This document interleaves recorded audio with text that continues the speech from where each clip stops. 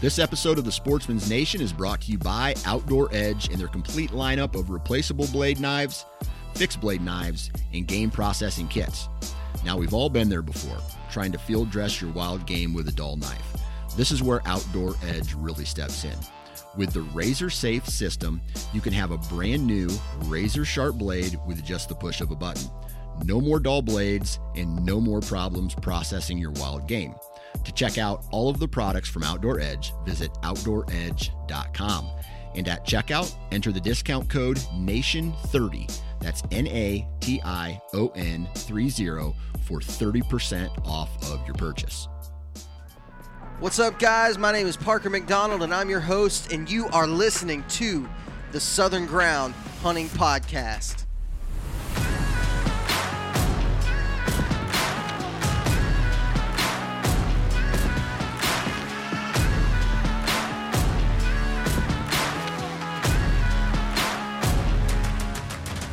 All right, everybody, welcome back to the Southern Ground Hunting Podcast. We've got a great episode for you today. We've got my buddy Joey Bell on the line. We're going to talk through our seasons. It's really just kind of a discussion type podcast episode. We're going to talk about three things that turkey season has taught us this year.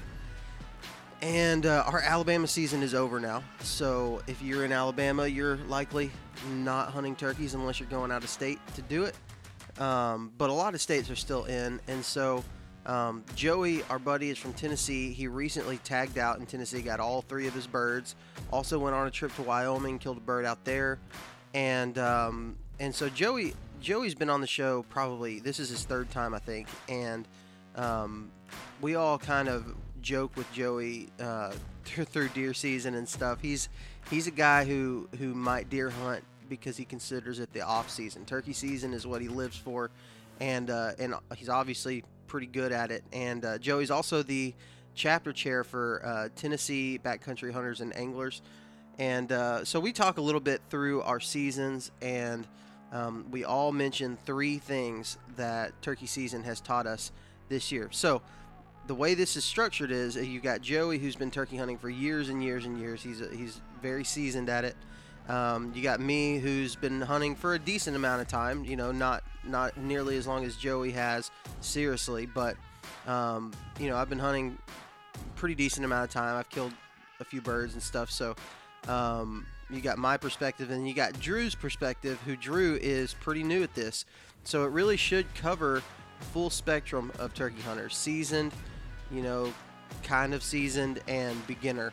And so I think if you find yourself in any of those categories, you're going to be able to get something out of this podcast episode. But before we get into the episode, I want to take a brief minute really quickly to thank our partners with the show. That's Scree Gear. You can use the code Southern Ground on ScreeGear.com, and that will save you a little bit on your purchase. If you're looking for new hunting camo, deer season's right around the corner. And a lot of you guys, I see it all the time on social media, people asking for recommendations for new hunting clothing. Scree Gear is a great option, so check them out. You can check out NuCanoe.com for all your kayak, paddle, accessories, anything that you have to have with a kayak, you can get on NuCanoe.com. I love their stuff. I love their boats. I've been using them now for about 4 years or so. It's a really, really solid boat, huge weight capacity. I was actually talking to some people the other day. They were asking recommendations whether to get a kayak or a canoe, and I started reading through some of the comments and stuff that were on there, people who were recommending a canoe and the people who were recommending a kayak, and everything that they were saying were pros about their choice. NuCanoe covered it. So make sure you check out NuCanoe.com for all your kayak needs, kayak fishing, kayak hunting, whatever that might be. TetheredNation.com, everything saddle hunting from the ground up. They are in the heat of doing the teaching trains all over the country right now. Make sure you go to TetheredNation.com to see if they're doing a teaching train in your area. More than likely, if they haven't already done it, they're going to be doing one at some point this summer. So go to TetheredNation.com. Also, if you're interested in getting into saddle hunting, this great resource, excellent company. They've done a lot for the saddle hunting community in the last several years, so make sure you check them out at tetherednation.com. And last but not least, Spartan Forge. I've been lucky enough to be on the front lines of developing some of the things with Spartan Forge. There's going to be a lot of really cool updates coming out on SpartanForge.ai. There's an app being developed so you don't have to go to the web browser. All kinds of really cool stuff for this. There's scouting features, mapping features, all kinds of really, really great things that Spartan Forge is doing. All it is a deer movement prediction software where they take hundreds and hundreds of data points from all across the country from real live deer, and they put those into this system, into this software, and it predicts the way that deer are going to move in your area. It uses your current location and predicts the movement. It's really cool. It's not gimmicky. Sounds gimmicky, but it's not. And it actually does work. So make sure you check out SpartanForge.ai, and you can use the code Southern Ground at checkout, and you can save a pretty dang good bit on your purchase. You'll be able to get this software for about $20, and what you pay right now is going to be what you pay forever. So go check out SpartanForge.ai today. All right, guys, let's get into this episode with Joey Bell. All right, everybody, I'm super excited about this episode that we've got today with our buddy Joey Bell. Joey is maybe, with the exception of Greg Godfrey, we've had Greg on a couple times. Joey, you may be the only person we've had on 3 times as a guest. True. 3 times total, not just turkey hunting. I mean, and we've got you all the way down into turkey season. Like, I don't think we've ever. You don't care much about deer hunting, so I don't figure you probably want to come on during deer season. You're still thinking about turkeys. Oh, dude, it's 365 for me, and I'm spoiler alert. I'm tagged out here in Tennessee, and the countdown's already on for April. I think it's probably 1st or 2nd or something for next year. So you killed a longbeard during the fall too, right? I did. It's not near as fun, but it was cool to do, just to do it. Mm-hmm. Kind of scratch the itch a little bit. Mm-hmm. It's a whole different ball game, and it's kind of cool too doing it because that's the way they used to turkey hunt. That was the first turkey season. Yeah, they get a turkey before Thanksgiving, so it was just neat to do it a different way, and I was really happy and lucky to get one. And I'll probably do it again this year. Just to kick some time around. So what do you do? Like, obviously, they're not like gobbling like they are now. I know turkeys will gobble during that time of the year. Mostly I hear them shot gobble more than anything. What does that hunt even look like to go out? Let me ask you this. Were you going specifically to turkey hunt, or were you deer hunting and you shot a turkey? No, I was going specifically to turkey hunt. Here in Tennessee, you can't they have a shotgun. They have an archery season for turkey, and then they have a shotgun season also in the fall. So they have kind of two different seasons there. And I just went during the shotgun season, and Tennessee doesn't allow you to carry both shotgun and a bow with you. So if I would have went during archery season, could have took a bow with me and shot either deer or turkey. But I'd much rather use a shotgun, so I just took one with a shotgun. Just went turkey hunting. Are you doing like calling and like trying to set up on a bird and call them in? It's a lot different in that, yeah, you do call, but you're just kind of setting the scene that there is a turkey or turkeys in the area. And since you're targeting gobblers and gobblers are traveling with other gobblers, you're kind of doing more like Jake Yelps and stuff like that. It's not near as aggressive or the amount of calling that you would do in the spring where they're gobbling on the roost. They gobble coming in sometimes. They got hens with them. There's those factors you don't really have to take in consideration. Other than that, you try to set up in an area, or I did, where there was a lot of sign. They still scratch, they still forage for food and do the regular turkey things, food and water. So it was just a lot of waiting, kind of just setting up in an area, like I said, calling every 10, 15, 30 minutes, in some cases, and just you're basically deer hunting turkeys. It's kind of what it is. And you're just hoping they come by. And like I said, they don't really gobble. So you're kind of listening for, those Jake yelps, and you're listening for other turkey sounds, wing flaps, scratching the leaves. It's in the fall, so all the leaves sound like potato chips, when they're walking through there. So they make a lot of racket. So it's fun. It's just different. That's cool. That's interesting. I've wanted to do it just for the heck of it, but it's hard to do that when you got deer on your mind. You deer hunters are a different breed, man. As soon as June rolls around, y'all just forget about turkeys like they ain't even done nothing for y'all spring. Bro, I know how it is. You ain't lying to me. Come on. Listen, I'm getting close right now. And I still got another trip. So I'm keeping my mind right. I still may go to Tennessee this week and go to Nebraska next week. For the first time, you've actually helped me out a lot on kind of the specifics on that, because the first time you ever came on, we talked about you and your buddy going to, I believe y'all went to 2 or 3 different states right then, right? Or did you just go to Nebraska on that trip? That was just Nebraska. That was the first time we'd traveled out of state to go turkey hunting. So I don't think we were going to try to pile on any states. Yeah, but y'all killed on our first go around. Y'all killed what, 4 or 5 birds, something like that?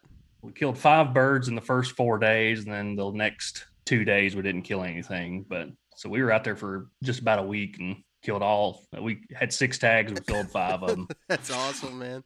I mean, I'm gonna be honest with you. That was a lot of my inspiration for choosing Nebraska. Listening to you talk, and then just watching videos and watching other people and hearing other people talk.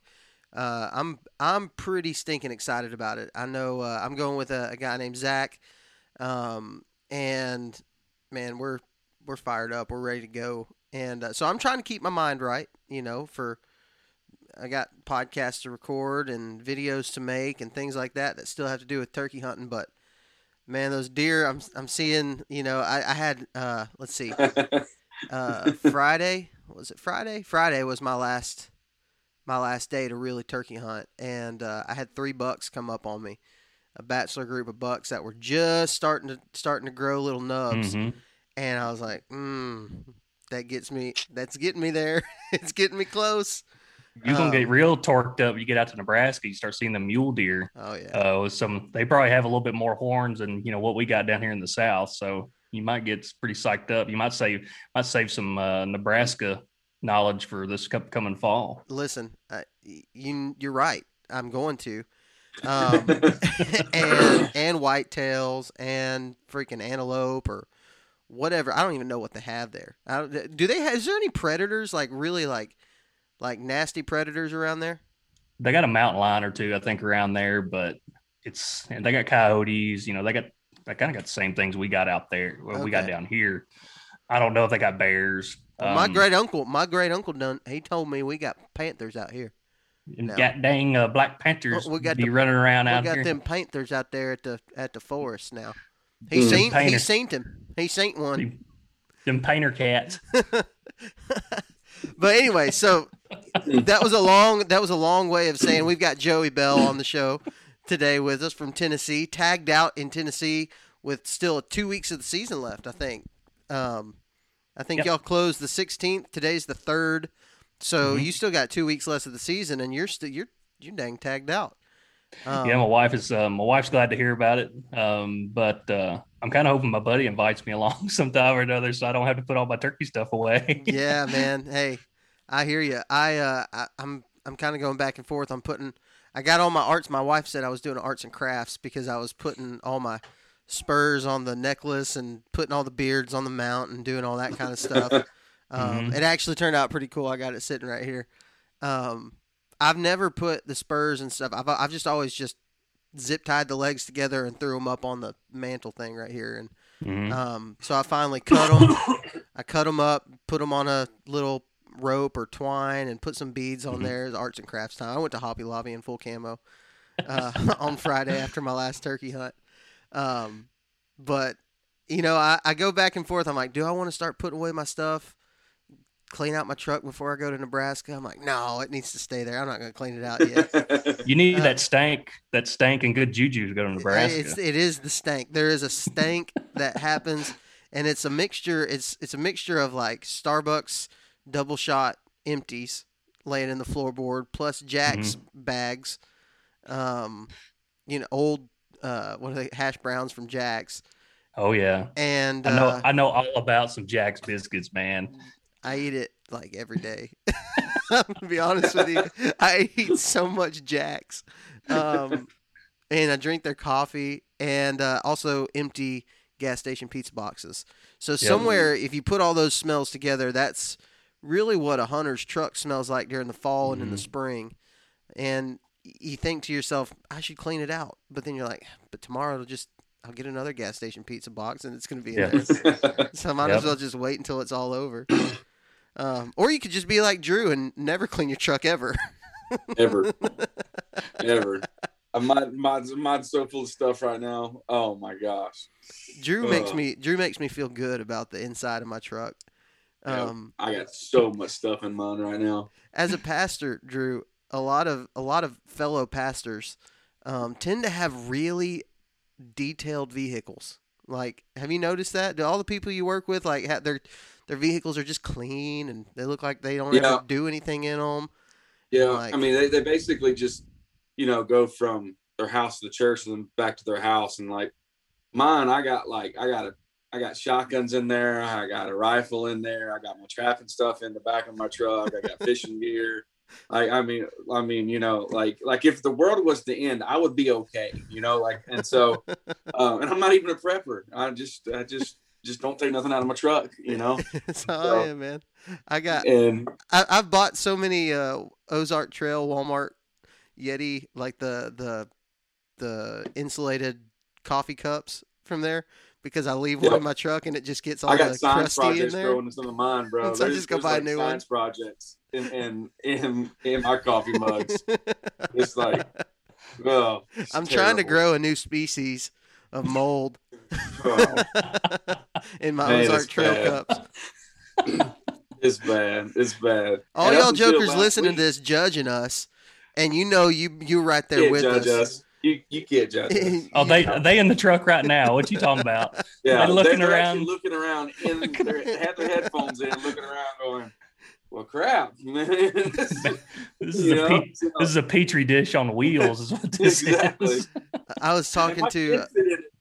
I was hunting during deer season in January when we went down for that bonus buck hunt. And I met up with my buddy Matthew Reeves from Southern Pursuit, and I got into his truck, and that joker was clean as all get out. And I was like, Matt, like, what is going on here? We're at the end of deer season. You still got season left. Like, how did you? He's like, oh man, I just decided to go ahead and clean it out. And I was like, nah, bro, no, not me. No. I clean it out just enough so somebody can ride with me if they need to. Yeah. But truck stays pretty dirty. But you, Joey, you can clean your truck out now. You really can, because you're tagged out. You ain't got nowhere else to be.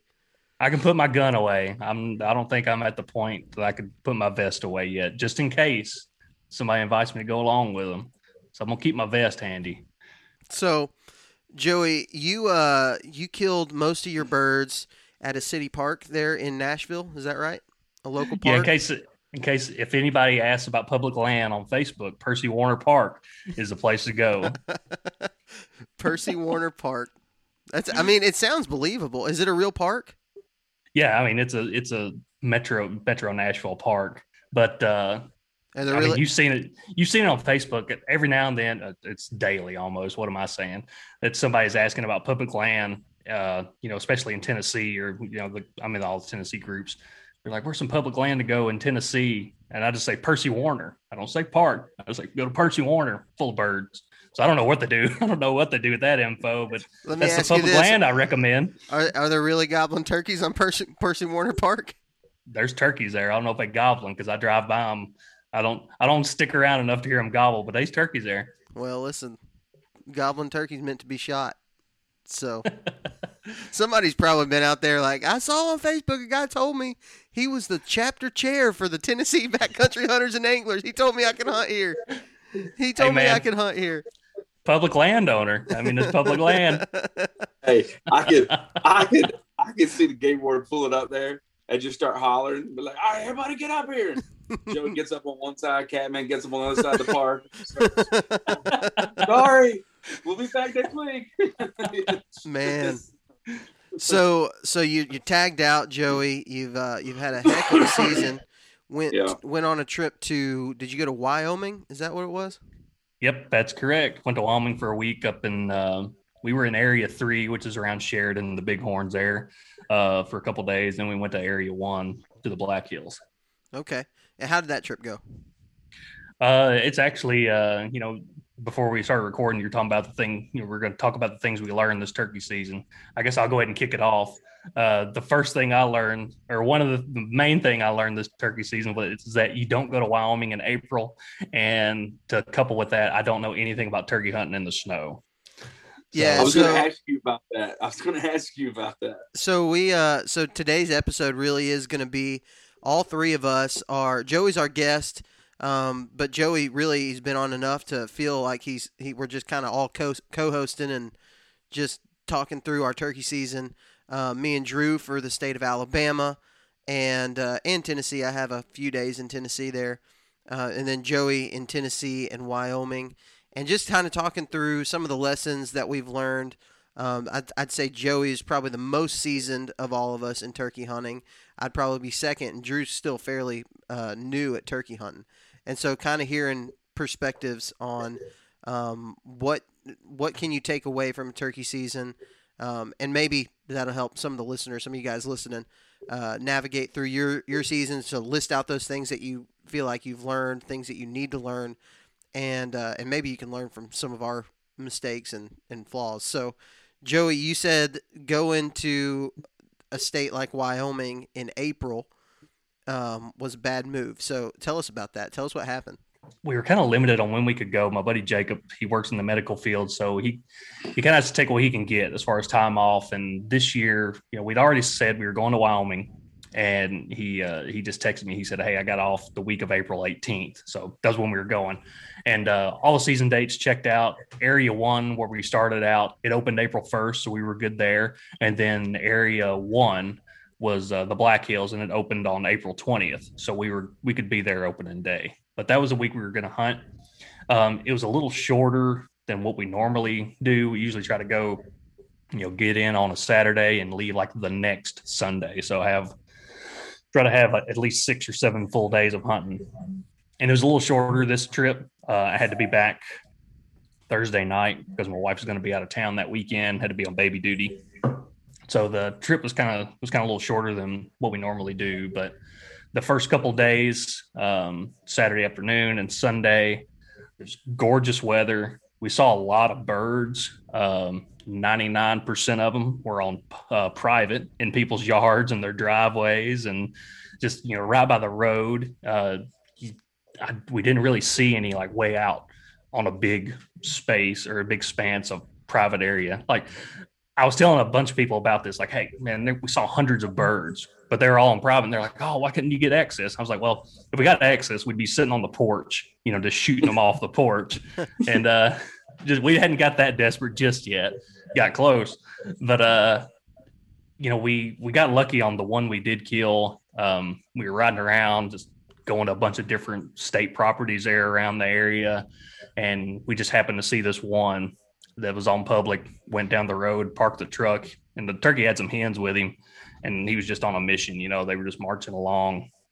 Went down the road, parked the truck, and basically slipped up the creek bank and popped him over the creek bank. I mean, there wasn't no magical Miriam's moment, where they come in gobbling their heads off and anything like that. We bushwhacked that turkey. I ain't gonna lie to you. I like that magical Miriam's moment. Magical I'm Miriam gonna have moment. to for the videos of Nebraska. I'm gonna have to be like, and this was a magical Miriam's moment, and then have like the dream filter on it and like rainbows. Oh Man, when they act right though, it's something else. Those Merriams love to hear themselves gobble. And that's what we loved about Nebraska. And that's what we were hoping to get out of Wyoming. And we heard a few gobbles at a couple places. This couldn't close the deal. Like I said, they were a bunch of them were all private. We actually saw some turkeys roosted right behind somebody's house. Like the tree was in the yard behind this house, and they were roosted in that tree. And they were pitching down like in somebody's front yard. It's wild. So that was area one, and we got on a couple birds on private on Monday morning. And but Sunday night it dumped like 6 or 8 inches of snow on us, and like I don't know anything about hunting in the snow. Never done it. Don't know how turkeys act in it. I guess out there they're probably used to it, so we probably could have closed the deal if we'd have just covered ground, or I don't know what we could have done in area 3 around Sheridan there to kill more turkeys than we did. I think we kind of did all we could. And then Monday afternoon, we went to the Black Hills. There was still snow out there, if not even more. Drove around all that Tuesday afternoon before season and just trying to see where turkeys were. Going down National Service Road, seeing if we could find any tracks crossing. We didn't even see any tracks crossing the road, so that was unsettling. Saw a bunch more turkeys in people's yards and in the driveways and around the mailboxes and standing in the middle of the road and everything else. But Wednesday morning, opening day, rolled around. I think we heard one turkey gobbling on. We thought he was on public, and the closest spot we could get to him, there was somebody already parked there. We parked in another spot just to listen to an area. And while we were kind of just standing there, nothing had gobbled yet. A truck drove by, had no clue where they were going, so we didn't really think anything about it. And then like 5 minutes later, that turkey gobbled. We're like, let's go. That's the first turkey we've heard. Let's get after him wherever he's at. And we go down there, and that truck that just passed us was parked there. So we're like, maybe we'll get on another one, blah, blah, blah. So we ended up Tuesday, we covered like 12 or 13 miles in the snow that day. Just covering ground on top of ridges and casting calls out. But man, it was windy, still blowing snow, snowed all day, just whooped our butts all day. Wednesday, the weather finally started getting better, cleared off. Still snow everywhere, so we covered like 13 miles that day in the snow. And that afternoon, we heard a couple gobbles just over the property line on private and set up as close as we could, but they never gobbled again. Saw some hens. So we actually saw turkeys that day, and then cut some real fresh tracks in the snow and actually tracked down a little group of hens, but just couldn't close the deal those 2 days. And like we said, we left that Thursday morning and caught our flight back home so I could get home. So looking back, if we had that extra Thursday or Friday or even Saturday, a couple more days, we probably could have filled our tags out there. But that shoulda, woulda, coulda. For all I know, we couldn't have killed nothing. That's just wishful thinking. So yeah, that was the Wyoming trip summed up. I mean, that's good for people to know who are like planning out-of-state trips. A lot of us down here want to go and experience something new. It never gets old hunting them in hardwoods and ridges and all that stuff, but doing something new, go into a western state and hunting them in kind of plains areas and stuff like that, and so when you're planning one of those trips like that, being able to go and use this information and be like, maybe to play it safe, I would go later in May or something like that. Yeah. You know what I'm saying? Yeah. And even we talked to the game warden when we were out there. When did we see him? It was opening day. We were going to another spot and we passed him on the road. And it was actually a guy I talked to on the phone before I went out there. I talked to a couple park rangers and the game wardens that I could get a hold of. So I tried to do a little homework before we went out there. And they all said, like, hey, you could get some snow dumped on you. So just be ready. And we kind of thought about that before we left. But they said that the turkeys still acted like turkeys in the snow. They still did what they always do and such. They were used to it. And not that I'm saying they're wrong, but we covered nearly 30 miles and didn't get on any turkeys in a couple of days. So we shoulda, woulda, coulda. Again, we should have lucked up on some dumb gobbling turkey somewhere, but we did. And the game warden said there's more turkeys up in these mountains right now than you think. I guess they were all huddled up somewhere because we never hardly seen them way up in the mountains. They were all around, the private boundaries and down lower elevations. So if my advice to anybody was, if you're going west of Nebraska, wait till May, because there's no telling what could happen during that time. Heck yeah, I'm right there with you, man. I think that's some solid info for anybody. Drew, now you are more green at it. You hadn't been turkey hunting just a really long time, just like this style of turkey hunting. But Right. but you were able to get a shot off and have some encounters this year. Tell us what's something that you, as a newer turkey hunter, which I could imagine a lot of people listening would find themselves in a similar situation. That's my son, guys. Just by the way. Oh yeah, there he is. There's Yeah. a little man. Yep. Go back upstairs, buddy. Dad life. Dad life. So yeah, had some great encounters. First time actually going to the woods with the intent on killing a turkey only, and not just going deer hunting and then shooting a turkey. So this is going to sound real basic. Parker, whenever you texted me today, the three things. The first thought that I had, and it's going to sound like so basic, I'm going to sound like almost like a baby stupid turkey hunter, but like really basic is just walk slowly around turns in the road.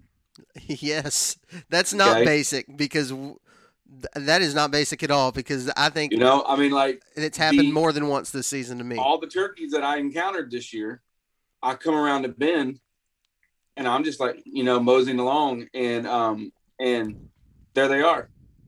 Hold on, guys. Let me get my kids out of here real quick, and then we can start this again. Okay, I'm gonna go close the door, and I'll be right back. We're gonna let this be. We're gonna let this moment be on the podcast.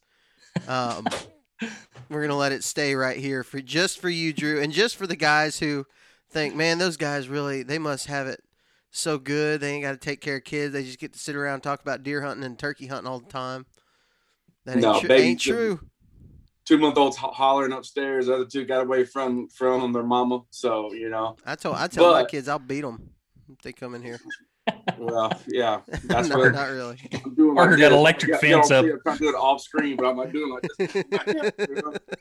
And so, but okay, on the real, like every turkey encounter that I had this year, I'd come around a bend or a curve or something. And Parker, the one that should have died, the actual one that should have died, was right in the middle of the road. And we had stopped at an intersection, and I turned back to Parker, and I'm like, hey, do you want to try it right here? And Parker's like, yeah. And then just as he goes to do it, I kind of look down the road, and right in the middle of the road, a big old fan. I'm like, whoa, I'm like, holy crap. And then so Drew's got his hands all full of a strutter decoy, and we were legitimately just going to go and sit on this green field that we knew had turkeys on it. There's turkeys in the area, and we were just going to go sit there. And so Drew's hands are full. I've got a camera, and I'm recording, and he's like, I think I see one. And I'm like, yeah. Well, do you? Is it one? And he's like, and then I saw it do like this, cut across the road. I'm like, oh yeah, it's one. It's one. And I was like, is it a gobbler? Like, what is it?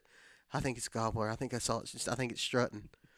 And that's like the first time that like that moment, that rush of adrenaline hits you. You know what I'm saying? like because I've only felt it, pulled back on a deer or getting ready to kill a buck or whatever. But like Parker's like, is it turkey? I'm like, oh no. Yes, and so. And I said, how far is it? Like 40 yards. I was like, well, can you shoot it? And he's like, I don't know. No. I don't think so. No. I'm like, all right.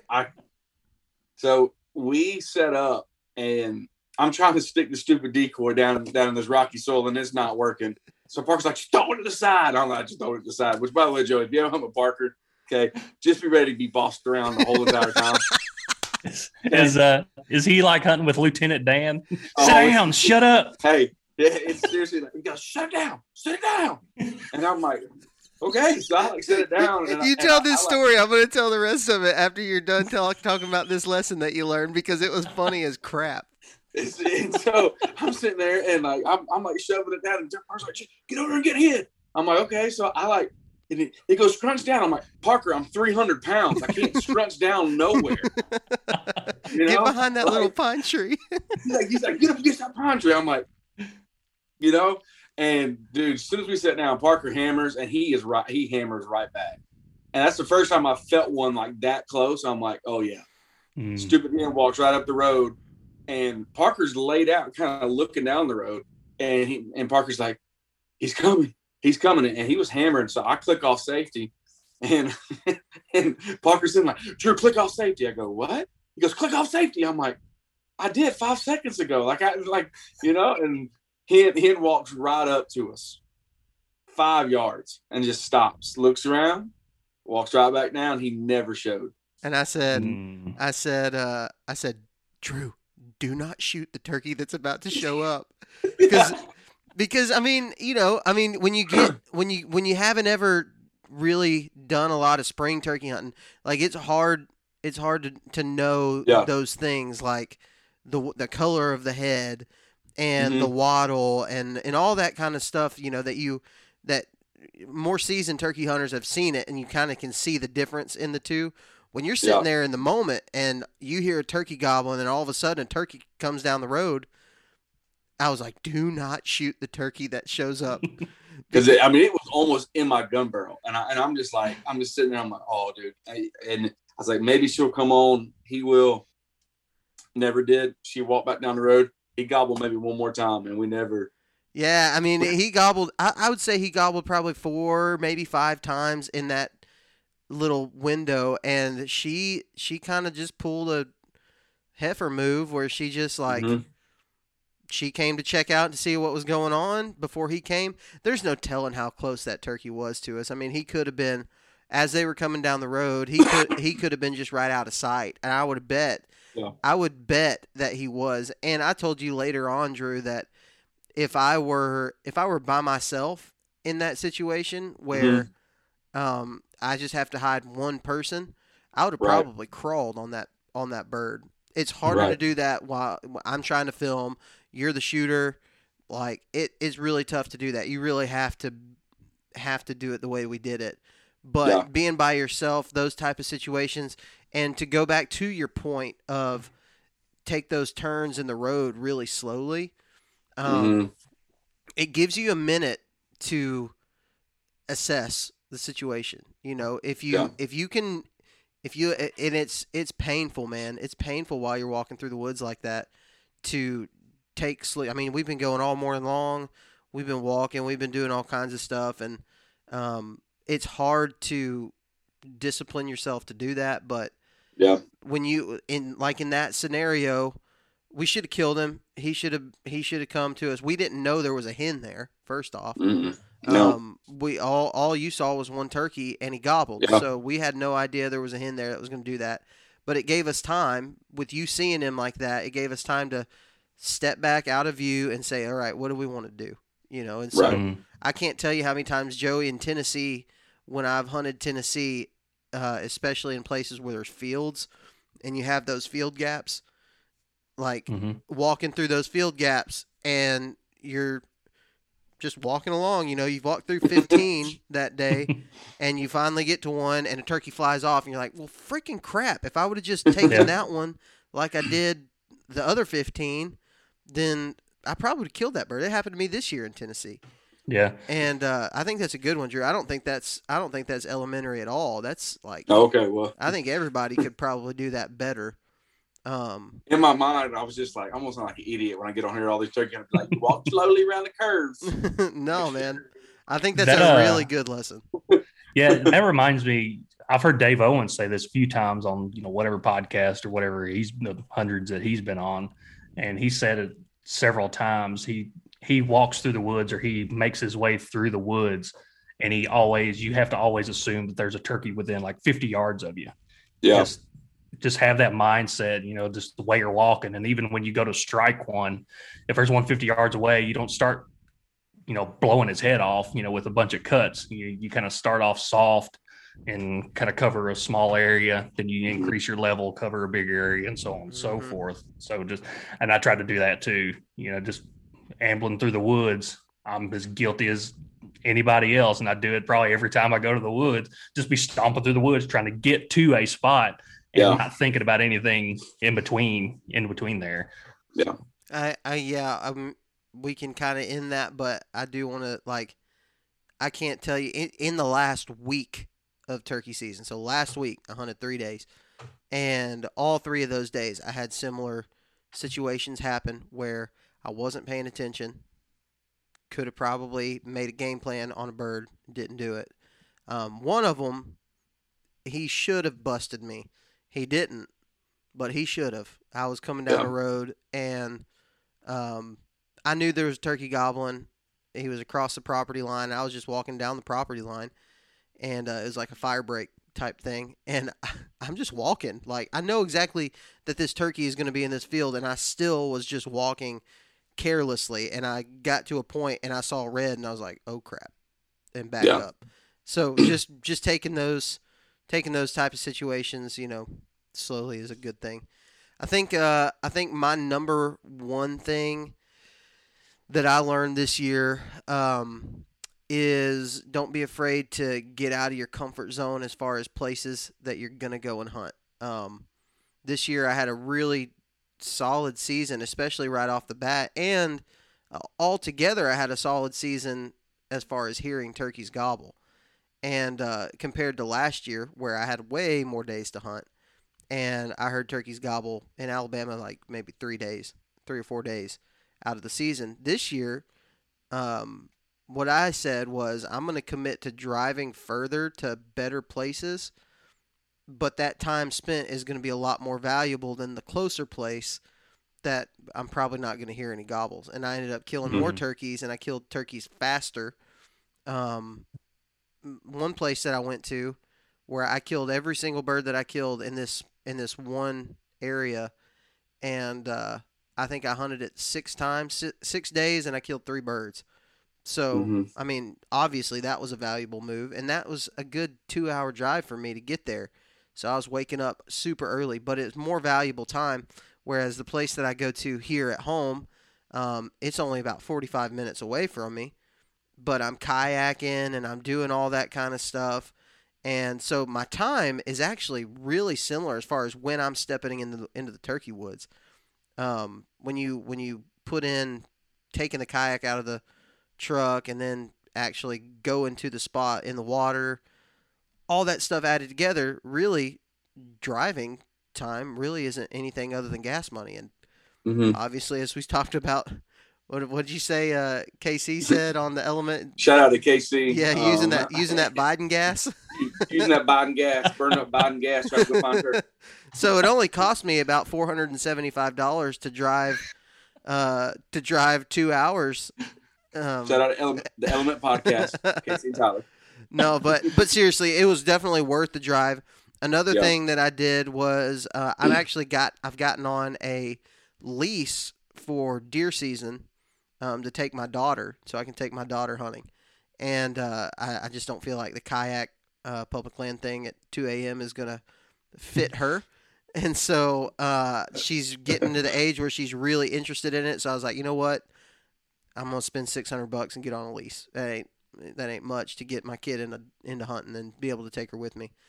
And so I got on that lease, and it's about 2 hours away for me to get there as well. And it doesn't have a lot of turkeys, but every day except for one, I heard turkeys gobble, and I had opportunities to kind of opportunities. They were all across the property line, but I was at least in the game. Joey, don't let him fool you. He obsessed over this one turkey for like 5 days, dude. Like one turkey. It was bad, man. It happens. Let me tell you. Quick story break on this one turkey. and then we'll kind of move on. So my point here is don't be afraid to drive a distance to get to a place where you can spend your time more valuably. You may not get to go as many days and commit to going 2 hours away or whatever, but it could be a lot more valuable. So Parker, I want to add on to that, and then I'll let you tell your story. Sorry, but we were kind of joking around about people asking about public spots, on some of these Facebook turkey hunting pages or whatever, and we kind of joke around with some of the answers we give them. But one legit piece of advice I could give to somebody that is looking for a public spot to go to is just get you a map, and I'll use Tennessee as an example.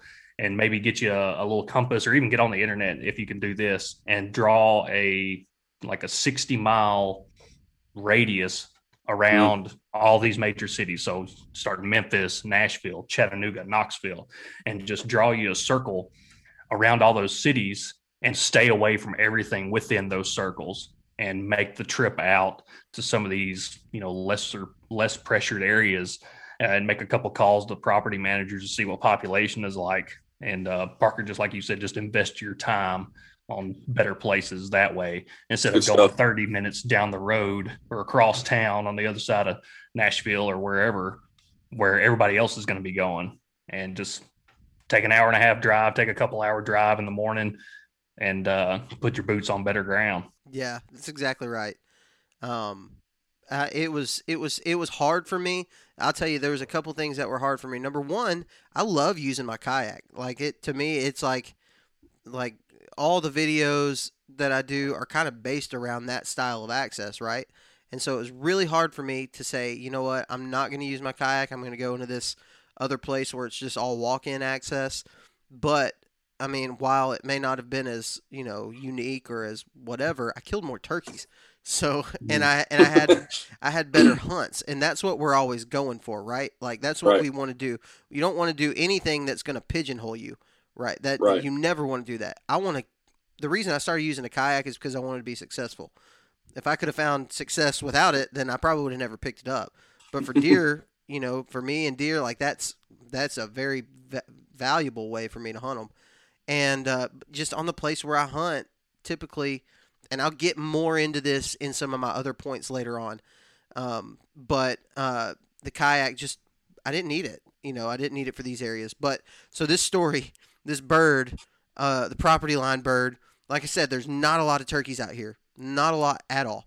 I went out there 2 weeks ago, Friday, and I hadn't been there since opening day. I hunted it opening day, didn't hear a single turkey gobble. That's a lie. I heard one turkey gobble because somebody on a neighboring property shot, and he shot gobbled. And actually, as I've looked at the map, pretty sure it's this same exact freaking turkey that I'm about to tell you about.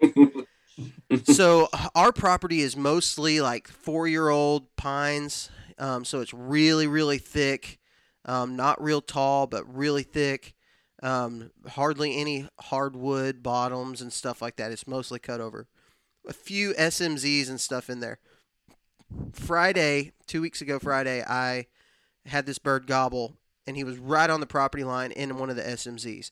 So I'll walk over there and try to figure out where he's at. I'm still not super familiar with this area anyways, but it's at the very back end of this little piece. And so he's gobbling like crazy. And so I get there, and I'm just start calling to him and trying to get him to, let me know where he's at. Figure out he's on this SMZ, walk over there after he flies down. Well, he had flown and walked. He'd covered like freaking 500 yards when I got there in the 5 minutes it took me to get there. And he was out close on this point, close to a big field. And I sat on him right on the property line. I gave myself just enough space to where he could walk across that property line and I could kill him. And I bet that bird gobbled 350 times. He gobbled and gobbled to everything. I'd stop calling. He'd keep gobbling. Like, he wanted me to come to him. And I couldn't do anything. I just couldn't do anything with that bird. He would not come closer. So I walked to the property line and figured out why he wasn't coming any closer. It's because there was a real thick bottom, a real thick creek bottom. Had probably been cut at some point. It was just nasty thick. And I was like, well, crap. So I had to go. I had to leave. I left a turkey that gobbled 350 times because I had to leave. And so I left him, started trying to make a game plan, went back 2 days later, exact same thing happened, except he wasn't roosted on our property. He was roosted on the other property. So I get to the property line. I know exactly pretty much. I sat there for probably 10 minutes just to make sure he was going to do the exact same thing, and sure enough, he did. So I walked the property line and ends up turning into this fire break trail, and it goes all the way to this field. And this is the moment that I was telling you that I was just walking, knowing exactly where he was, and he was standing out there 30 yards from me on this private field. And so I backed up, sat down, filmed him for a little bit. I had my gun pointed at him, just waiting. All he had to do was just step out of that field and onto that fire break, and I could have shot him. And, I sat there for an hour and a half with him at 35 yards, gobbling his head off, and he would not budge. I would scratch in the leaves. I wasn't calling a whole lot, but the weird thing about this bird is if you didn't talk to him, he was going to work his way off. He wasn't going to come any closer, but he was going to work. He was going to leave. He's going to lose interest. And so I sat there, and all of my moral compass is just like going every which way. I'm like, I could shoot this turkey if I wanted to. If I was an outlaw, I would have shot him, man. And but the thing that kept coming back is like, it's not worth it. It's just a freaking bird. You'll kill more of them. He's not gonna be the last turkey you ever kill. And plus, if I shot him, I couldn't share the video, which is really good video of him. So I was like, all right, back out, leave. He ends up working his way off anyway, so I left and started trying to come up with a game plan, like, how am I going to kill this turkey? The only way I'm going to kill this bird is if I can get permission to hunt this little property. And it's 100 acres, right? A guy named Brian T. will keep his privacy safe. On Onyx, this is a great thing about Onyx. It tells you property names or landowner names. It says Gerald T. Life Estate, and then it has his name, Brian T. listed. So I figured Gerald probably died. Found Gerald's obituary, found his son's name listed, and so I start making Facebook, stalks, and like Carter's talking to the dead about trying to find turkeys. Yeah, I'm like so I go on Facebook, find this guy, and notice that we have a mutual friend, which is a pastor at our church. I call this pastor and I was like, hey, do you know this guy? He said, yeah, he goes to the church. Super cool guy. I was like, no freaking way. He goes to the same church that I work at. This is awesome. So I call this guy. I call this Brian. And I said, do you own property here? And he was like, no, I'm sorry, I don't. And he's like, and I was like, gosh, dang it. And so he was like, but there was another guy with the same name. And the way he said it was funny. He said, there's a gay man from the same town. And it was just really funny the way that he said it. It's the South. The way people say stuff like that's funny. He said, there's a gay man, same name, that was from the same area. I was like, all right, that gives me what I need to know. Find this guy on Facebook. He owns a salon, and is like down in Florida. Find him on Facebook. Greg Godfrey is a mutual friend of me and this guy. So I called Greg and I was like, hey dude, do you know this guy Brian? He was like, yeah, I do. I did design work for him. I did some marketing stuff for his salon when they first opened. I was like, well, do you have a contact for him? He said, yeah, sure. Let me send you some stuff. So he sent me some stuff. Call this guy. And he was like, he said, he called me. I left him a message at that salon, and he called me back and he's like, is this Parker? And I was like, yeah, it is. And this is real random. I got a really weird question for you that maybe you've never been asked. I said, do you own property in this area? And he said, I'm going to be honest with you. I didn't even know that was a town in Alabama. He said, but it sounds like you're doing a lot of work to try to find the guy that owns this property so you can kill that turkey. And I said, yes, sir, I am. And I said, it's driving me crazy. He said, all right, well, I can tell you this. There's another man with the same name that's the exact same age as me. And he said his dad was a farmer, and his name was, what did I say it was? Gerald. He said his dad's name was Gerald. He said, I bet you that's the same guy. He's the same age as me. He's 44 years old. So I'd start going in this ultra stalker mode of like, I have talked to 2 men from the same small town in Alabama, and neither one are the right guy. This next guy has to be him. So I go onto one of those like creeper pages, like Ancestry type, where you like find everybody's dirt. Like I told you, like Parker be using the whole 6 degree of separation trying to get to this turkey. I'm trying to figure it out. So I go to this guy. I find a profile on like yellowpages.com or something like that. And it's one of those that you have to it's one of those that you have to pay for. It costs like $3 to get the info. I was like, screw it, I'm paying for it. So I paid the $3 to get this guy's information, and I find the dude. Okay, 44 years old, Brian K. last name, exact name that's on Onyx, and he's that age. He's 44, which the guy from Florida told me he was going to be 44 years old. Find him. He's got the right address, same everything. And there's like 5 phone numbers listed for this guy, and none of them are connected. They're all disconnected numbers. And so my search was over. The only thing that I could have done is gone to the address that was listed in this small town, and which maybe he lived there, maybe he didn't. I don't know. I don't feel like I wasted $3 because it would have been a great story. I ended up going back and getting back on this same turkey, and he was on another property anyways. But he was doing the exact same thing, and this was Friday. I thought I was going to kill him. I struck him up at like 1 o'clock. Didn't even realize there was a little tiny field right across the property line. And I thought, I'm about to kill this bird. But same thing happened. I crept up to the property line, saw the field, saw the bird in the field. It was over. That was the end of my turkey season. But that was a long way of getting to the point of go places that are a little bit further, invest your time wisely. And if you find a goblin turkey on private land, there is no freaking excuse for not working to try to find that. Like at that point, dude, I didn't even care. Like, what do you want me to pay? If I could have got a hold of this guy, like, will you take $500 for me to go out here and shoot this bird? Like, woo! He actually asked me, Joey. I was in the car with him, and he's like, "You want to go over there to his house?" I go, "No, no." Like, I don't want to do that. I was invested. I was. All right, Joey, we're back to you, man. And we took a really long time doing our first ones, so I'll try to keep it short. But yeah, the second thing I learned was just how important my setup needed to be, and the difference that green up really makes between early season and mid to late season. And this season was all 3 turkeys that I killed in Tennessee died within 3 minutes of them hitting the ground. And that was the first time that's ever happened. Well, I killed one off the roost, right off the roost a few years ago, but ever since, it's mostly been mid-morning, late morning, afternoon birds.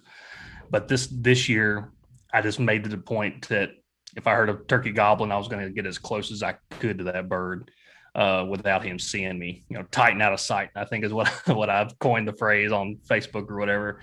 And in early season, I killed the first 2 turkeys within a couple of days of each other, and they were both roosted in both situations were kind of on the top third, like the bottom of the top third of the ridge, And so I just got on the other side of the ridge and got right across from them and got up on top and got as close as I could to them, within like 20 yards of that, that lip, that little edge or whatever. And they couldn't see me. It was wide open woods. And so that's where I kind of figured out, cover would make a difference here.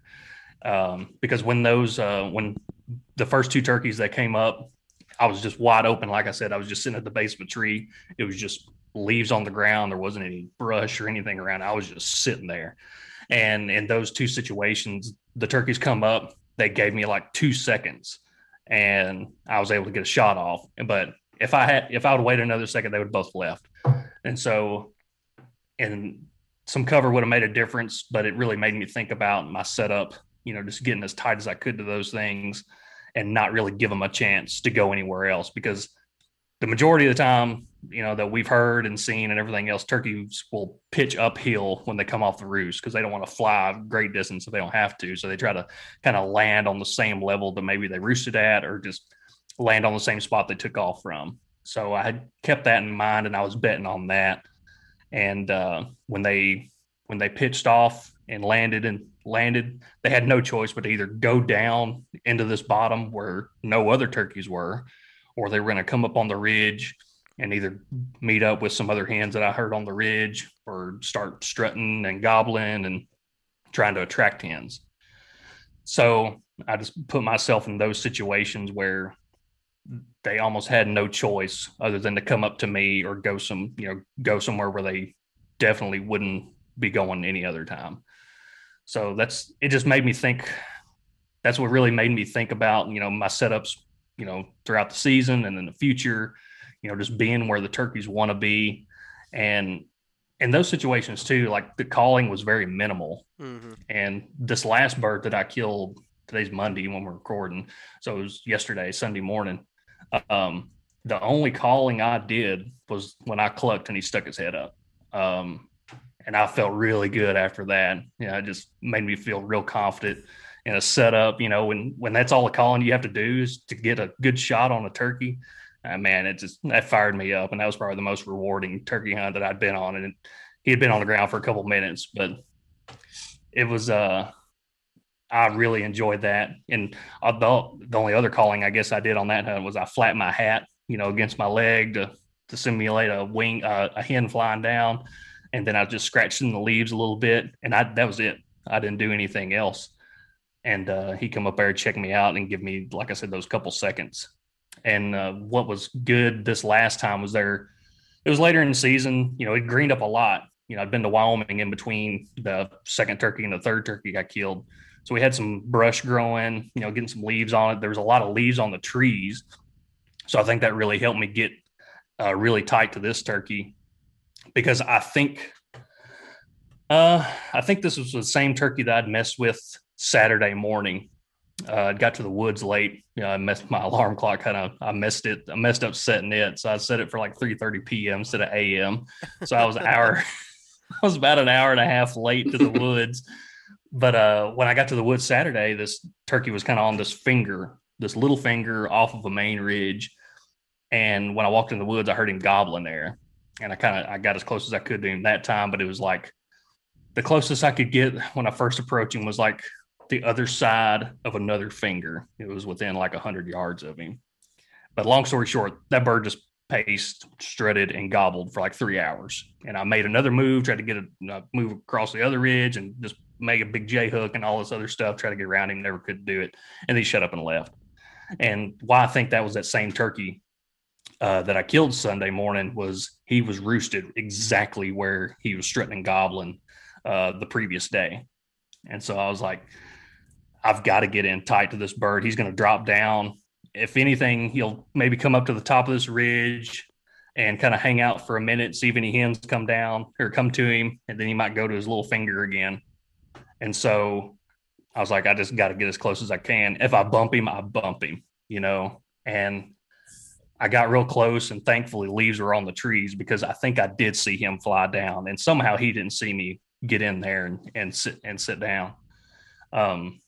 But just getting super tight on turkeys and really thinking about where those turkeys wanted to be and where they might land after roost, I think is what I really learned. That's good. That's a good one. I there's nothing else really to even say about that. Like, setup is everything, especially on the roost like that. So Drew, what you got? You got something else, Joey? Are you gonna say something else?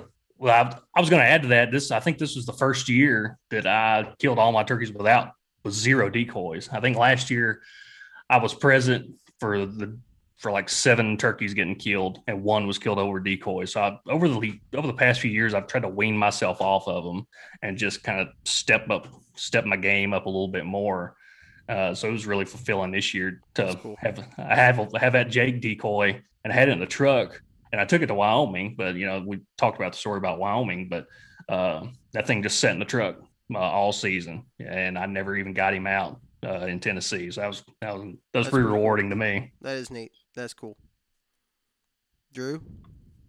I would say that good woodsmanship trumps good calling, and that's what I learned. And the two times that one, the first encounters with turkeys that I had, I was by myself, and Sunday after church, got out there around 4:30, was easing around, and I saw two big toms in a green field on our club, and stupid me. I mean, I thought I was like, I've been watching all these videos, I can call, and yeah, no, I can't do that. And so it's a lot different when you're just in your truck, and then in that moment, like, my adrenaline was just through the roof. I put that call in my mouth, was completely dry. I'm like, what is going on? Like, I tried to get my water bottle. I choked on my water bottle because I left my call in my mouth. It was just terrible. And because I was just like, dude, this is insane, man. Because I was like, I could have killed a turkey on my own. And I literally choked and figuratively choked all at the same time. And so, but looking back on one of that hunts, and I actually took Parker to that spot. If I was to do it over again, what I would have done is use the creek bed right there, get down, then come up on top of that green field and shot the turkey, because he was spitting and drumming, and I heard him, and that was really cool. It's the first time me ever hearing that on an actual turkey hunt, and so that was the first encounter. Then the one with me and Parker, we actually went. I mean, it was a good turkey hunt. Like we this hand comes up, spoils it all. So we just dropped straight down, and we used a real thick drainage going down to one of our green fields. And we get down there, and we're covered up, man. Like, you can't see us at all. And Parker starts, hitting the call a little bit, and 3 turkeys come out. And Joey, just goes back to what I said about earlier about Parker, and if you don't hunt Parker, okay, just be prepared, okay? And so I'm sitting there, and 3 turkeys come out, and they come out right in the sunlight, and I can't see them. I just can't see them. And Parker's like, Drew, there's 3 of them. I'm like, that's awesome. That's Parker. Like, where? He goes, right in the middle of the green field. And I'm like, looking in the middle of the green field. I'm like, Parker, I don't see him, man. He goes, click off safety. I'm like, I don't see them, Parker. He goes, Drew, how can you not see them? And I'm like, my exact words were, Drew, you have got to see these turkeys. Yeah, Drew, you have got to see these turkeys. This whole video is it's just a comedy of errors, man. But they ended up coming right to us, and I ended up shooting one, and I actually hit the doggone thing, and I've never blood trailed a turkey in my life, but that's what we kind of did there for a little bit, because we went back and looked at the footage, and I hit him. I just don't know how I didn't kill him, but man, from a setup, it was perfect, man. I mean, it was thick, and we used a drainage. We went right down it. They popped up about 60 yards and came right at us. But once again, I actually knew that. I knew the lay of the land and all that stuff. And I was like, Parker, we're just eaves down this drainage. It's thick. And it worked out perfect, except for me, blowing the shot. But good woodsmanship trumps good calling. That's what I found. Yeah, I would agree with that. 100%. You can take the Grand National champion, out of Nashville. If he don't have any woodsmanship, he ain't gonna kill no turkey. Right. He may luck up because he's so good of a caller, but 99.9% of us can't call that good. And right. I kind of have this little analogy that those guys on the championship stages, Nashville or state, championships, those guys are the opera singers of turkey communication. That's the epitome of turkey communication. Just like the opera singers in our world, that's the epitome of people singing. The rest of us are like karaoke singers. We're not that good, but everybody knows the words to the songs. And I think it's what happens in the turkey woods. It's all about, cadence, how loud you're calling, what sounds you're making, yelps or clucks or whatever. They don't have to sound perfect. You just have to get the message across. Right. Yeah. And also in yours, Drew, and this could go with woodsmanship or just, learning turkeys, is what can I get away with? For a guy who's been deer hunting your whole life, Deer, man, I mean, you can't hardly stalk up on a deer, like Right. truly stalk up on it. Right. Turkeys, there's a little bit more that you can get away with, and Mhm. as long as you can stay out of their line of sight, Right. the sound doesn't spook them nearly as bad as it would a deer. Yeah. And in both of those situations, Drew, when you were by yourself and we were looking at it, I was like, man, I would have taken that creek and then Yeah. popped up on top. But for a guy who's new to it, like it's a wild, and it's a very paranoid wild animal. And so you don't think you can always get away with it. And it goes back into what you're talking about too, Joey, on getting tight Yeah. into your setups. That's the thing that has taken me so long to try to figure out with turkeys, especially trying to kill them coming off the roost like that, is how close can I actually get? And most of the time, what ends up happening is the way I learn is I accidentally get closer than I'm comfortable with and Mhm. realize that I got away with it. You know what I mean? Yeah, Um, if they don't see you, I mean, you can crawl up and shoot them. uh People huh. do that all the time. And even in my case this year, I'm not quiet in the woods in the dark. I sound like a drunk elephant bumbling through the woods in the dark, and I'm breaking sticks and everything else. But I think what saves me and others like me is that there's so much racket on the forest floor at night, armadillos, deer, Yeah. whatever else running around, and I just they don't see me, so they don't really perceive it as a threat. Yeah, for sure. For sure. I think that's really important for new guys is learning Yeah. those boundaries, Um so my I guess my second one um my second one was going to be Joey, it was going to be talking about um kind of almost what you really said as far as like learning my setups better, but I guess going Mhm. further into that same same type theme, I guess, as far as your setups go. Number two for me was doing everything I can to take away obstacles for a turkey. Um, Mhm. I had a lot of encounters with birds this year that maybe some of them I knew there were some type of obstacles like a ridge that they had to go up, which they say you'd rather have to call them up than down. I'd rather just call them level and remove Mhm. any type of obstacle away from them. And that was one thing that after many failed setups this year on turkeys, um, the last bird that I killed, which was the big long spurred one, I think the thing that really killed him for me was I didn't do what maybe might be the normal thing to do, which is I was on top of a knob that he was just on. I knew he was just there. He gobbled down in the bottom. A lot of people, myself included, would have just sat down and tried to call him up, and more than likely he would have just worked his way away. He may have come up, but I didn't think he Mhm. would. So the thing that I did was I got down, I worked around and got down in that bottom with the bird and just quietly worked my way.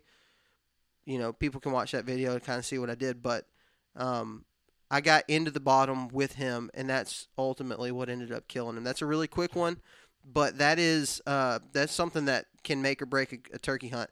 I talked about the turkey, the bird that I was hunting all week last week that was on the property line or across the property line.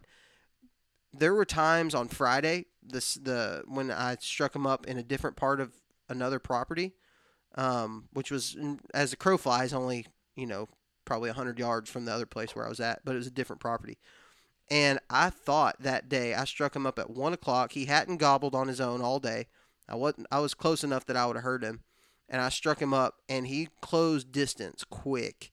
But when I got down to that property line, what the actual property line is like a 6 foot creek, like a 6 foot like gorge of a creek, and it just eroded so much that it was just a straight down thing. And when I got up to it and saw how far he came right to that creek. And there's a decent chance that if that creek wasn't there, I would have probably killed him because he was closing distance really quick. But he just didn't want to cross that. And Sometimes you can't do anything about it. Sometimes you don't know that there's something there. But if you do know that there's something there, do whatever you can, because otherwise you're just wasting time.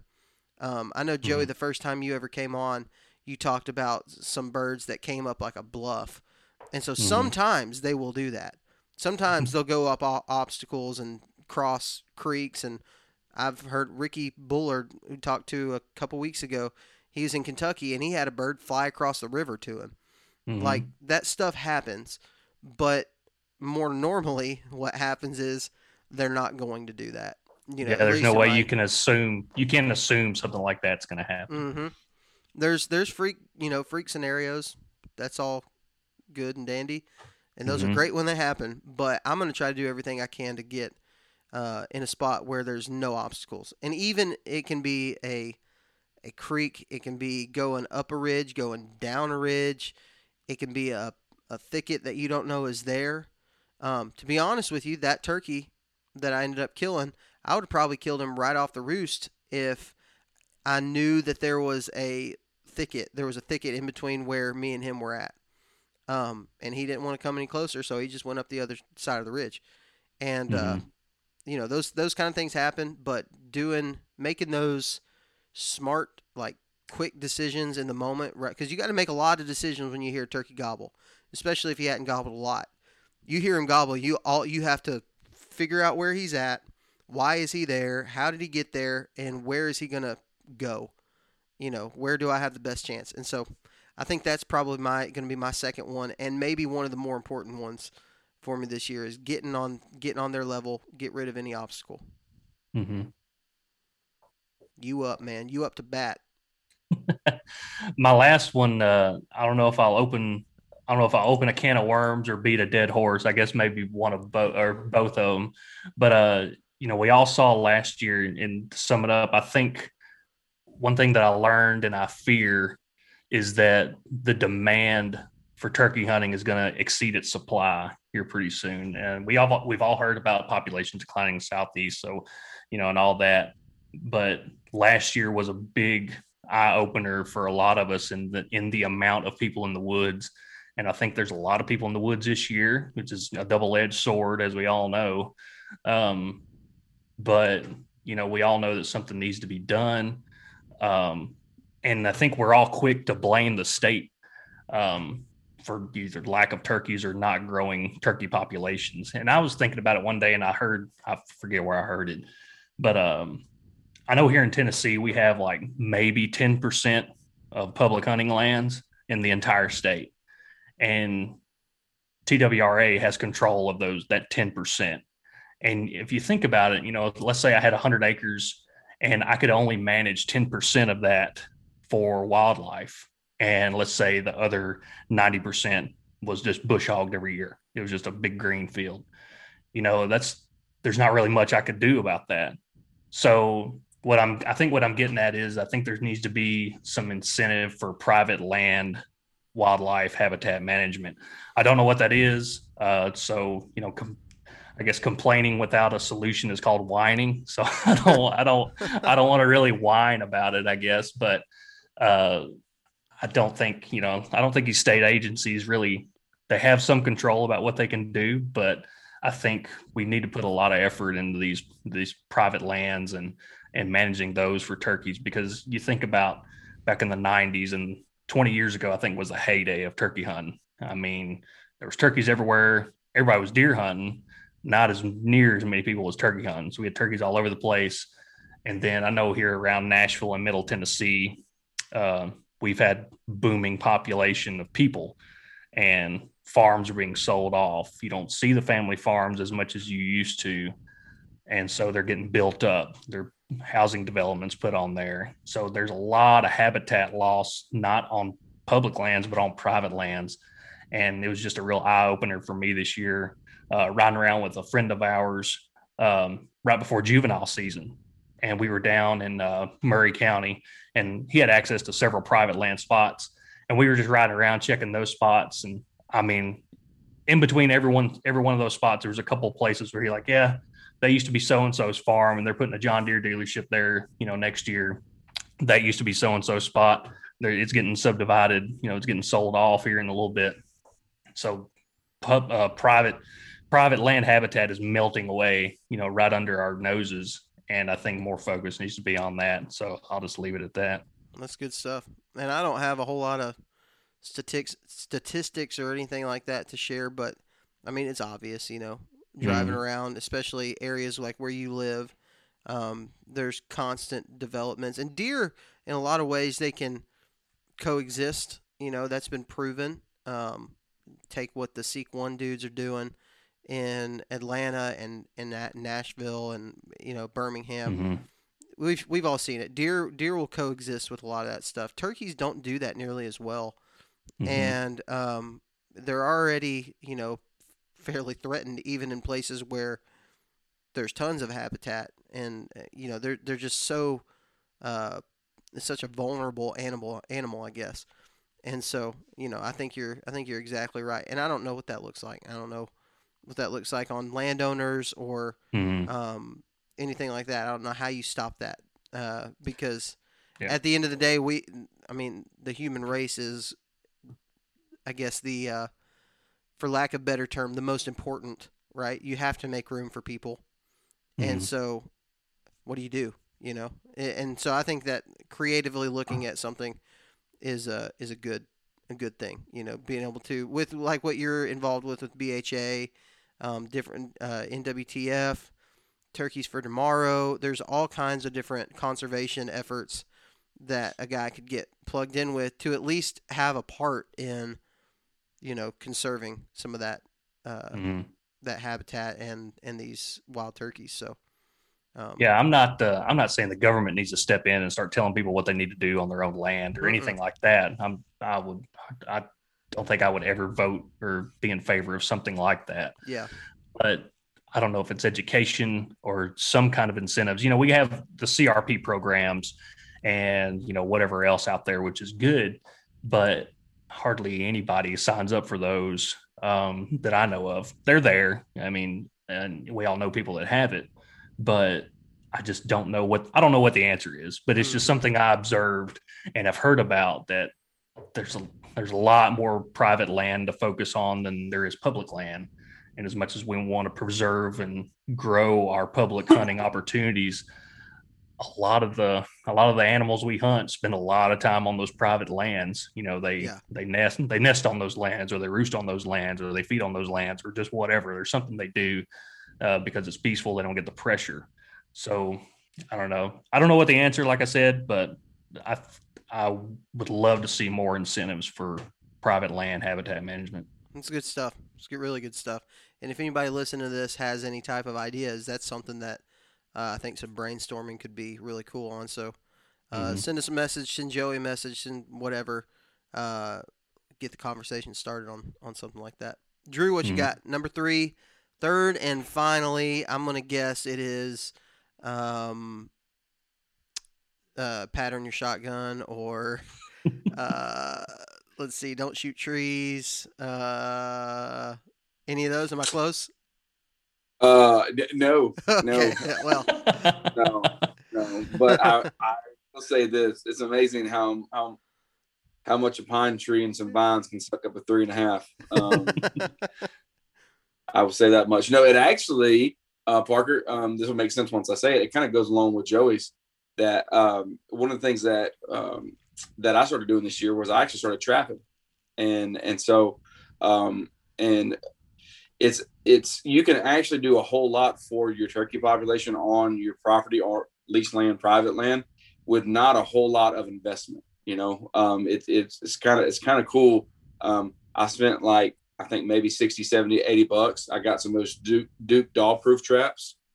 And I am not a trapper. I've watched Jeremiah Johnson. I'm like, oh, that's awesome, but that's it, And so I know I look like I should be and all that stuff, but I just went out, bought some dog-proof traps, and I set them on some trails, and I didn't know what I was doing, but in one night, caught 2 of them, and just it was just crazy. I was talking to one of our guys that's been on our club for a long time, and I was seeing a lot of turkey tracks, or what I thought was a lot of turkey tracks and stuff. And he was like, man, he goes, this ain't nothing to what it was 5-10 years ago. And there's only 2 or 3 guys that turkey hunt. So if we're not killing them, something else is, or they're killing the hatch. And so it's super simple, guys. Like they're like $12. You go get them for $12, and you put a marshmallow down the bottom of them. Them things walk up and snatch them. It really is very, very easy, and it can increase your turkey population significantly. And so, just piggybacking off what Joey said, and also shoving in Parker's face because he thought I was, talking about like a shotgun, how I can't shoot and all this stuff. No, you can shoot. You can too shoot. Hey, Joey, this is the best way I can describe it. Hunting with Parker is like hunting with your dad, who's 32 years old. Golly. I thought about trying to pull up that clip, but we'd have to go through a whole bunch of stuff to get to it, so everybody could hear it. But on a serious note, guys, seriously, get you a set of traps, man. Anybody can do them. Literally, my 5-year-old son set one. So it's not difficult. Yeah, for sure, definitely, that's good stuff. I got to be there whenever we walk up on. Actually, we walked up on one of those coons right before our. The heat of our really good turkey hunt right there. Yeah. That was cool. All right, so my third and final one is going to be kind of generic, but it is scouting. And it's a little different for me because scouting this year, I did a lot of that. For whatever reason, I really got into squirrel hunting. I don't know why. I've never been into squirrel hunting. But I could take my daughter to do it, and it was a way for me to get out in the woods and just, walk around. I didn't hardly shoot any squirrels. I shot a few, but I was doing a lot of turkey scouting during that time.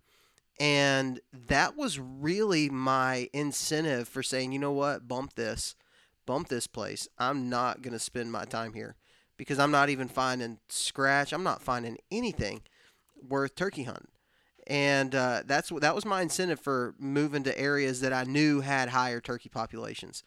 So my scouting this year really didn't do me any good as far as finding the best places, but it definitely, without a doubt, was the catalyst for me having a pretty good turkey season here in Alabama and going to new places, which I talked about in my first point. So. But in that same note, I think I hear this from guys who are killers. I hear it all the time that scouting is the way to make the most of your time. Most of us are working full-time jobs where we've got wives, we've got kids, we've got priorities, things that we have to take care of, and going out and wasting time really doesn't need to be a part of that. That's not a priority. Where you can go out and spend your time more wisely by, having a list. Go out and listening. Listen for gobbles a month before season starts. Just start getting a list put together of this is places, this is areas where there's turkeys at. What that does is it does a lot of things for you. You can start looking at maps, especially if you've got a good beat on where a bird's gobbling at. If he's doing it consistently in that same spot, you can start looking at maps and start thinking, how can I get in there? How can I, get in there and take advantage of a good setup? You could get out in the woods and after fly down, walk over into those areas and really look at them and be able to analyze and, like what you said, Joey, about your setups. A lot of those things you wouldn't necessarily be able to do if you didn't know what that spot looked like. And so I think we'd kill a whole lot more turkeys, going back to my point too of obstacles. Man, if we knew what it looked like, we'd be able to get into those obstacles, get past those obstacles or whatever. And so I think scouting is a really big deal, not only for finding turkey numbers, but finding the best way to approach a goblin turkey in a certain area. And I think going off of that, I think one thing that hardly anybody does, and I do it especially for out-of-state trips, when you can't get to an area to really scout it before season. So even if it's across the state or a few hours away or whatever, you get busy and maybe you don't have the time to go out there. Make the call to some property managers, those regional state agency offices. Those guys have loads of information. And I know before Tennessee's quota hunt application, that period come out, I was on the horn with, a handful of those property managers for weeks. Of course, half of them didn't answer the phone for the first several days. And, I kind of work in sales, so I'm used to pestering people. So I'll call you until you answer the phone.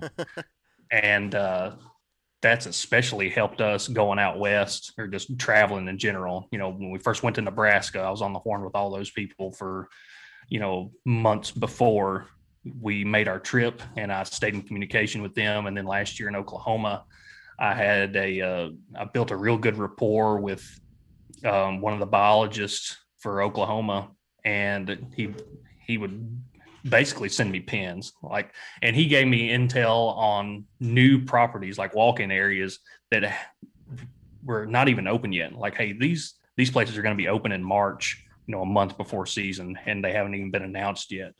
And sure enough, like a month, March rolled around, and I subscribed to the Oklahoma newsletter or whatever.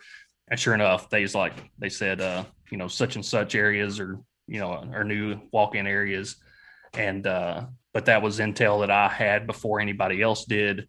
And we killed birds on those places. When we went out to Oklahoma, we didn't hardly see any birds anywhere, but those places we got a handful of birds. So even if it's just across the state, make that phone call and talk to those guys, because they'll give you the farm. They'll tell you, hey, turkeys are good here. Turkeys are bad. A lot of hunting pressure is not. Just, ask them anything, and ask about habitat projects. Just pick their brain about anything and save you some time before you go out there blind. Yeah, that's good stuff. Just doing homework, man. I think doing homework, that could kill a lot of birds, I think. Mm-hmm. And it's fun. It's like half the fun for me. Yeah. I love doing that. Yeah, it's a part of the experience. Well, fellas, I've kept you guys up. I know we all got kiddos to tend to, and I still got dinner to eat. Gonna be honest with you, it's probably gonna be ramen tonight, and ramen and hot sauce has become a new love of mine. So yeah, I just got word that my kid fell down the stairs, and fantastic. So if you heard that was my 5-year-old. Okay, not the newborn. That's good. No, that's good. I wouldn't be sitting here if it was a newborn. That's good. So, well, fellas, thanks a lot. Joey, thanks for coming on. Yeah, and guys, thanks so much, Joey. Guys, listening to this, thank you guys so much for tuning in. Make sure you check us out on Facebook at Southern Ground Hunting, on Instagram, and on YouTube. Thanks again to all of our partners who make this possible. That's Scree Gear, that's New Canoe, Tethered, Nation, and Spartan Forge. Check out those companies. Check out what they have to offer. It's all good stuff. And if you are still going hard at turkey season and trying to kill a gobbler, if you're out in the woods, maybe you're fishing, maybe you're bird watching, whatever you're doing out in the woods, remember that God gave you dominion over the birds of the air, the fish of the sea, and the beasts of the earth. So go out and exercise that dominion. We'll talk to you next time.